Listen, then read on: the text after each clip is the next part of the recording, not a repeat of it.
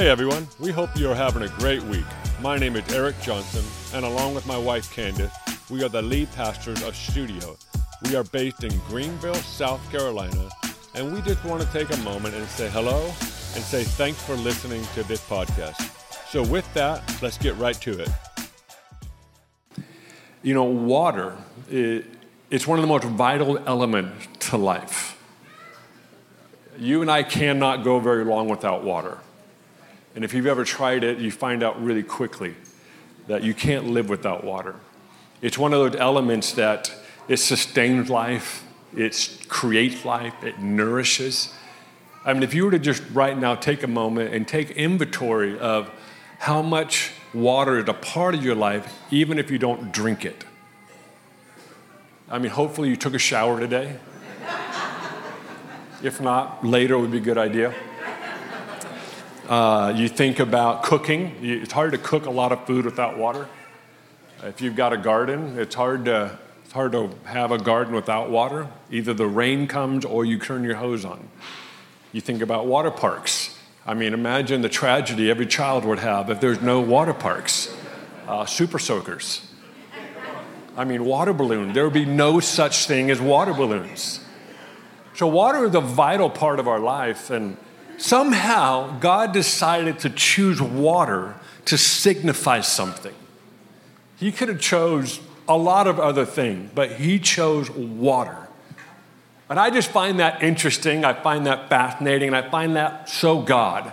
He just chooses something that feels so random, but it's not. And because God chooses water, and what's fascinating about water in Scripture, it's throughout humanity, but it's so deeply embedded into Scripture. Sometimes we just move over it. And I can only highlight a few moments, but one of the moments I want to highlight that it's connected to what's happening in just a little bit here with the people that are getting baptized is the nation of Israel, when they left Egypt and they were moving towards their promised land, there was a moment that came that they had to go through the Jordan River. If you're unfamiliar with the story, it's a really fascinating story. And we all know about the Red Sea, but sometimes we forget about the Jordan River. The same river that Jesus was baptized in later, the same exact river. They come to this body of water that's moving, it's a river, and they need to get to the other side. And the instructions were, take the Ark of the Covenant and carry it into the river. And so the priests that were carrying the Ark of the Covenant into the river, when that happened, the river stopped moving. It moved upstream, and whatever was going downstream just kept going downstream. It's one of the most bizarre miracles in Scripture. And they stood in the river while the entire nation crosses the Jordan to step into the Promised Land. So the Jordan River, this water that they went through, actually signifies a moment in their own lives that their past is behind them and their future's in front of them. Their old life is over and their new life begins. So it's water in that moment. So fast forward to John the Baptist when he's baptizing people. And from what we can read from Scripture, John the Baptist was baptizing people to see if he would run into Jesus. Nope, you're not Jesus. Nope, you're not Jesus. Nope, and he just did that over and over. And then one day came where Jesus comes on the scene and John goes, that's the Messiah. And he baptizes Jesus in the water and brings him out. And in this moment, God speaks. It's a powerful moment. So this whole idea of water is something that I want us to highlight and just acknowledge for a moment. We're not just immersing people into water because it's fun or it's cute or it's cool. We just met with everybody in the back a little bit earlier today, and I told all of them to please don't get baptized because your friends are getting baptized. Don't get baptized because your parents want you to get baptized. Don't get baptized because it's just something to do. It has to be bigger and more meaningful and more symbolic than that. So I want to read a couple of scriptures to you and just kind of wrap our hearts and minds around this whole idea of water and being immersed in water and what we call water baptism. In Matthew chapter 28, it says this, "Go therefore and make disciples of all nations, baptizing them in the name of the Father and of the Son and of the Holy Spirit, teaching them to observe all that I have commanded you, and behold, I am with you always to the end of the age. These are Jesus' last words before he vanishes and descends back to the Father. But what's interesting about this is that I baptize people in the name of the Father, the Son, and the Holy Spirit. What's fascinating about baptism, Jesus did not invent baptism. John the Baptist did not invent baptism. The tradition of baptizing people in water is something that scholars tell us existed before. And so it wasn't like Jesus, hey guys, I've got this new idea. We're going to dunk people in water and that's going to mean X, Y, and Z. He actually took a practice that was already existing in religious traditions, but he gave it a point. He elevated it beyond what it had been used for up until that moment.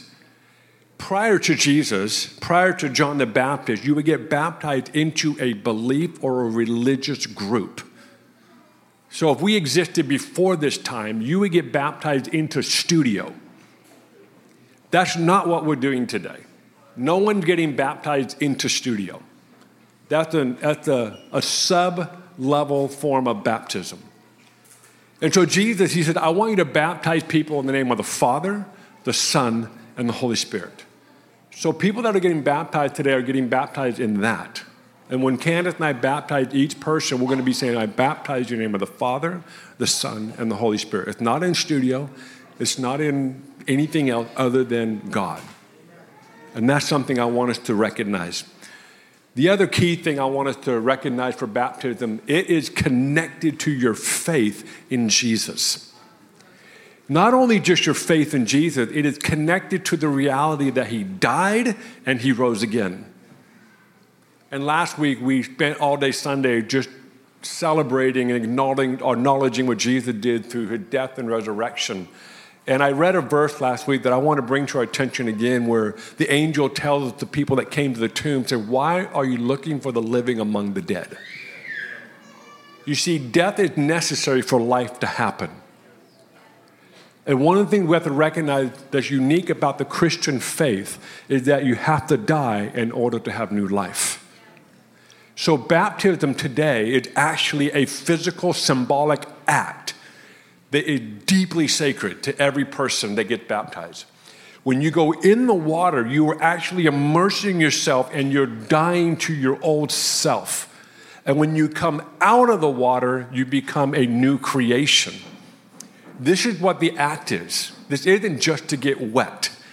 This isn't just to do it because everyone else would. No, it's saying, I put my faith in the reality that Jesus died and he rose from the grave. In order for me to step into life, I have to die to my old self. So that's what's happening today.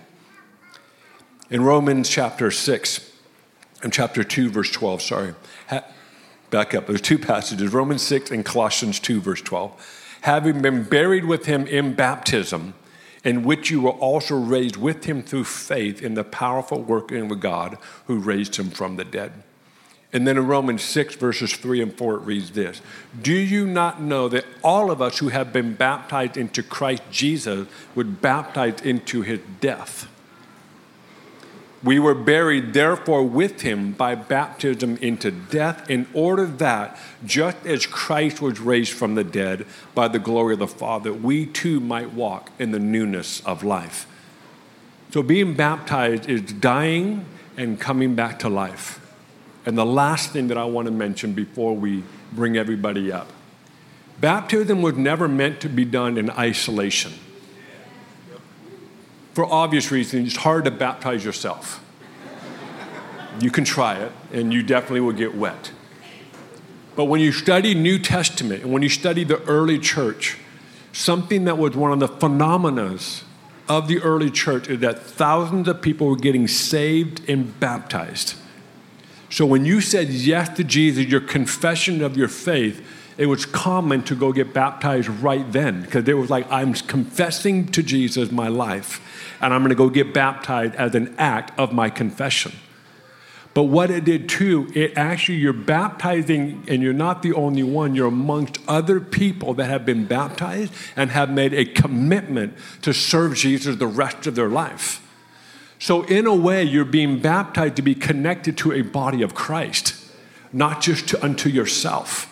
It's actually to be connected, and we get to become a living, thriving, vibrant community of people that keep each other accountable, that inspire each other, that spur us on to the deeper things of God. And if needed, we get corrected. If needed, we get guided. And that's the beauty of doing it today. And what we wanted to do today, this is our first one we've done at Studio, we wanted to make this a church-wide moment, not just a moment with a handful of people. And so today, what we're going to do after we introduce everybody, I'm going to give some real simple instructions, because once we're done introducing everybody, we're all going to go outside. So what we're going to do after we introduce everybody, we're going to open up these garage doors, and you're going to make your way out to the parking lot. And for the parents that do have some of your younger children in the back bays, just pick up your children on the way out. And out in the parking lot, directly behind Bay 4, we have a whole area set aside for 2 baptism tanks. Those little pads on the ground, your children will know what those are for. And we want to encourage the children to sit around the tanks. And then if you want to stand on the stairs behind the tank or stand in the parking lot around it. We want to make this a communal affair. We want this to be something, but you're not just watching and observing. I want you to celebrate when someone gets baptized. Because we met with each one of them just earlier today, and every one of them said out loud, I am doing this because I want to put my faith in Jesus. I put my faith in the reality that he died and he rose from the grave. So what we can do at the church family, we can celebrate. So as people are getting baptized, celebrate, cheer, high five, do whatever you feel like you need to do. But this is the celebratory moment for us as a church. And so I'm going to ask for all the people that are getting baptized today. Your parents can stay there unless you need to come with your child. I totally understand that.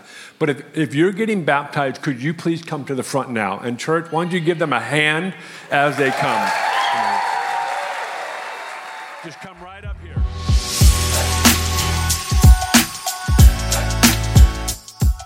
Thanks for listening, and we hope this talk benefits you in every way possible. For more information about Studio, you can go to studiogreenville.com or go to Instagram and look for studio.greenville.